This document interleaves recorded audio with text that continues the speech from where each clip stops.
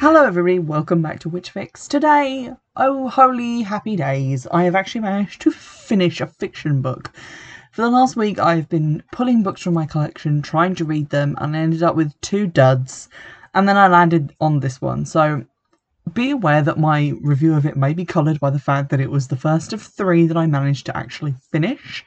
But I quite enjoyed this book. It's called A Witch in Winter. It's the start of a trilogy by Ruth Warburton.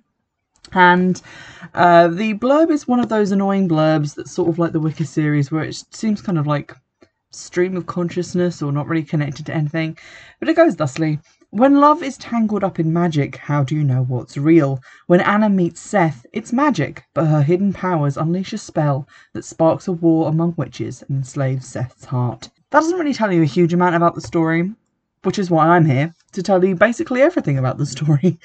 I've seen some Goodreads reviews of this book which call it a Twilight ripoff, basically just the Twilight series but with witches, and I have to kind of heartily disagree with that entirely, because what Twilight did in like 4 books, this book does in like 1 book, and in a slightly more interesting way. The protagonist, Anna, is definitely no Bella Swan, because she has a lot more solidness to her. She makes decisions in this book, and she doesn't make the same kind of silly plays that a lot of YA protagonists do. For example, there comes a point where she is trying to get Seth to leave her because she's worried that being with her causes him to be in danger, and he says, well, even if I wasn't with you, I'd still matter to you, so I'm in danger either way. And she's like, yeah, actually that makes fucking sense. So basically, if this author had written New Moon would not exist. I think we'd all be happier. But I like the main character. She makes some mistakes, yes, but her decisions following those mistakes are sort of rooted in logic. She's quite an easy main character to get along with. I did like the plot. I'll go into the plot in a moment. First, I'm just going to go over my main gripe, which I only have really the one, but I thought I'd mention it because it was nearly the thing that made me not finish the book, which is a little harsh, I know, but there's 2 occasions where this occurs, and I thought I'd mention it because I did go back and I did reread them, and I couldn't for the life of me find a way that I had been mistaken when I first read it. Essentially, this problem happens twice. The first time, although Anna is aware that Seth has a girlfriend, she later identifies Catherine when Seth is not around. So it's not like, oh, the girl with Seth, I assume that's his girlfriend. She identifies her physically and goes, ah, there's Caroline. Caroline or Catherine? Caroline. There's Caroline, even though she doesn't know anything about what Caroline looks like and has never seen her before. Slightly more obviously, she goes into an English class and is stared at by this girl with dark hair and glasses who doesn't seem to like her. And at the end of the class, she goes over and says, hi, I'm Anna, what's your name? The girl does not introduce herself. She just says something like, I know who you are, and then leaves. But then later, when Anna returns to English class on a different day, she says, oh, over there is Emmeline. And I was like, who the fuck is Emmeline? Because she had never previously been told this information. Now, either this is some magical power that Anna has as a witch, which is not mentioned at any point in this novel, or the author forgot who was meant to know what, or went and cut out sections where Anna found these things out and then forgot to add that information in elsewhere. But it was such a weird thing to happen that I nearly just stopped reading the book because it felt quite careless, and to be honest, after 2 failures, I was primed to just chuck this book away. But I'm glad I didn't, because it was quite interesting. So, the book features Anna, main character extraordinaire.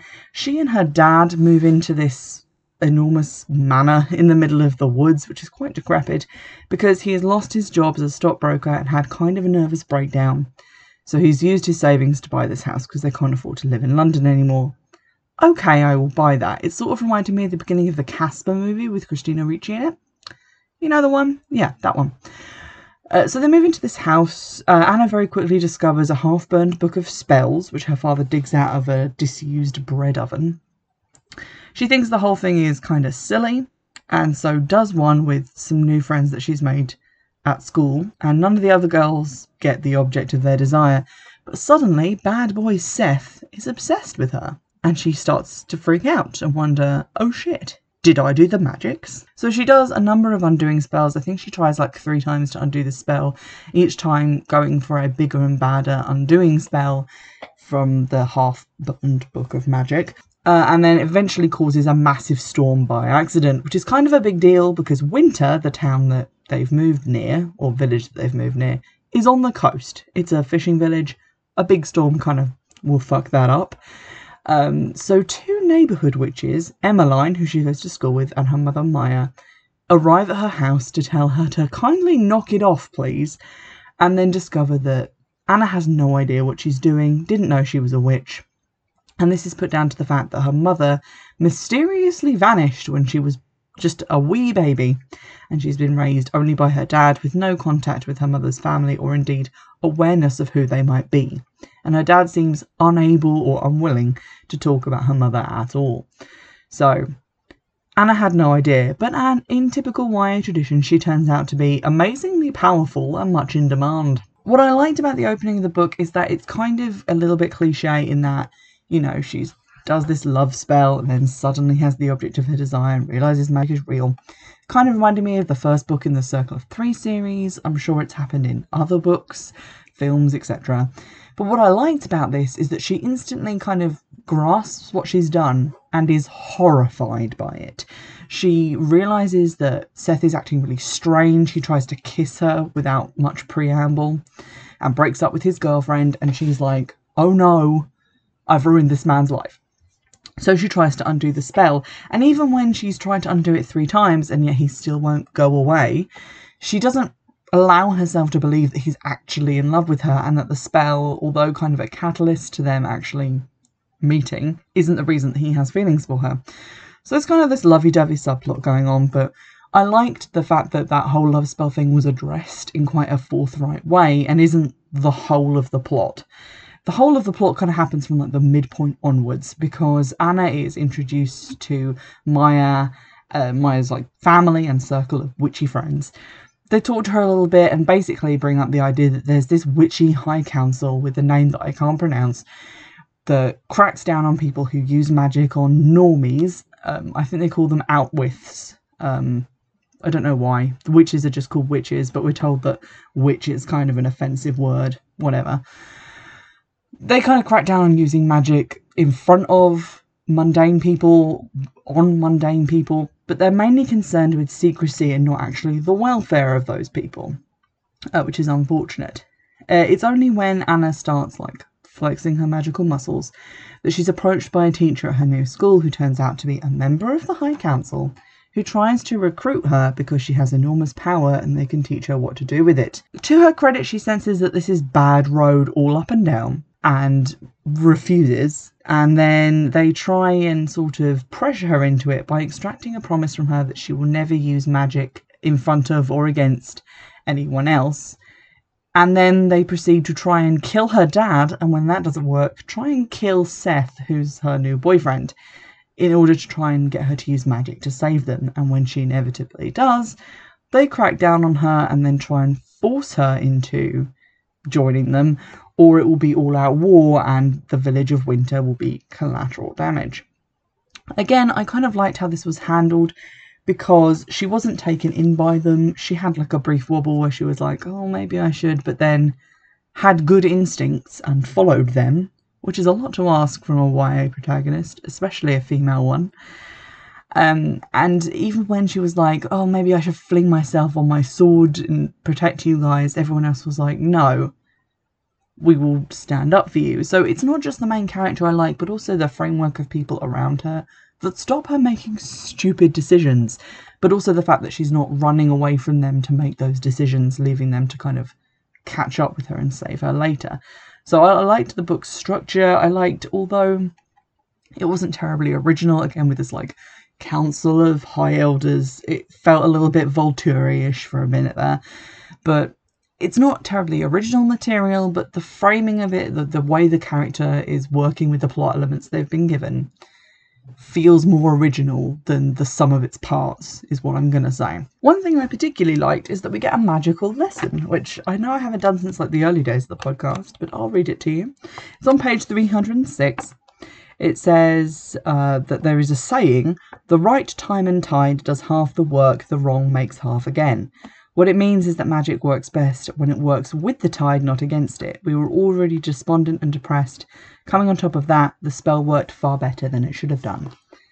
So, a pretty basic lesson, but one nonetheless, especially because they're talking about the tide, and most of what Anna does seems to be accidentally affecting weather with her moods, which I kind of liked. It was a step away from some of the more like Sabrina the Teenage Witch style of magic, you know, accidentally hexing or cursing people, moving things with your mind. It felt a little teeny bit more original than that.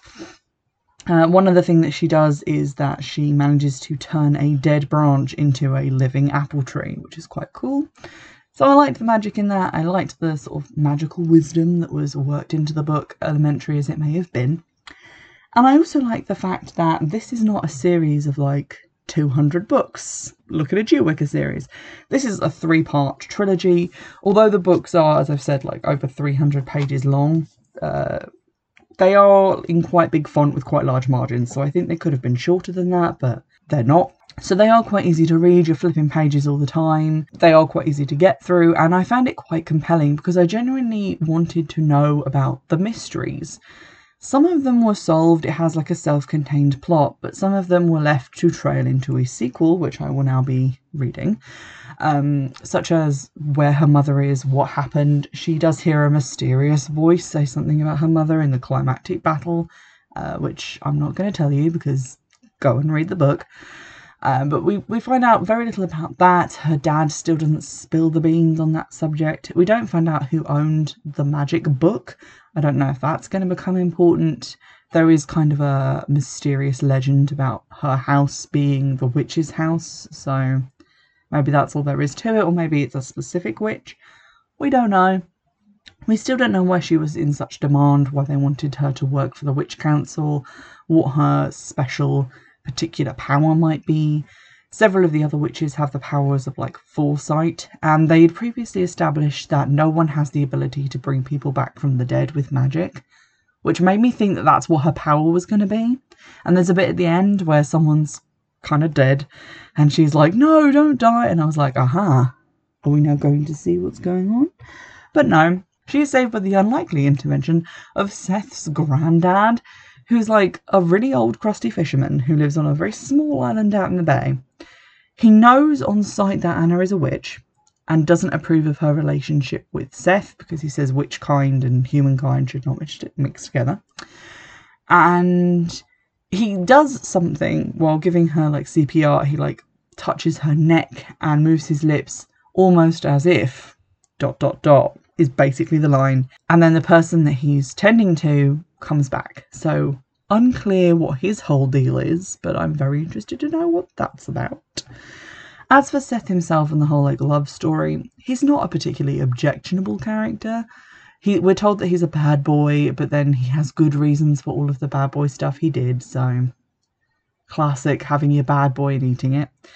There also seems to be a kind of love triangle forming, which I could not care less about, but there's a witch guy called Abe who made kind of a move on Anna this book, so maybe she's going to be torn between her witch boyfriend and her human boyfriend, except not really because she's very into Seth. But there we go. Every YA book has to have a love triangle, apparently, even though a love triangle isn't really what it is. It's more of a line.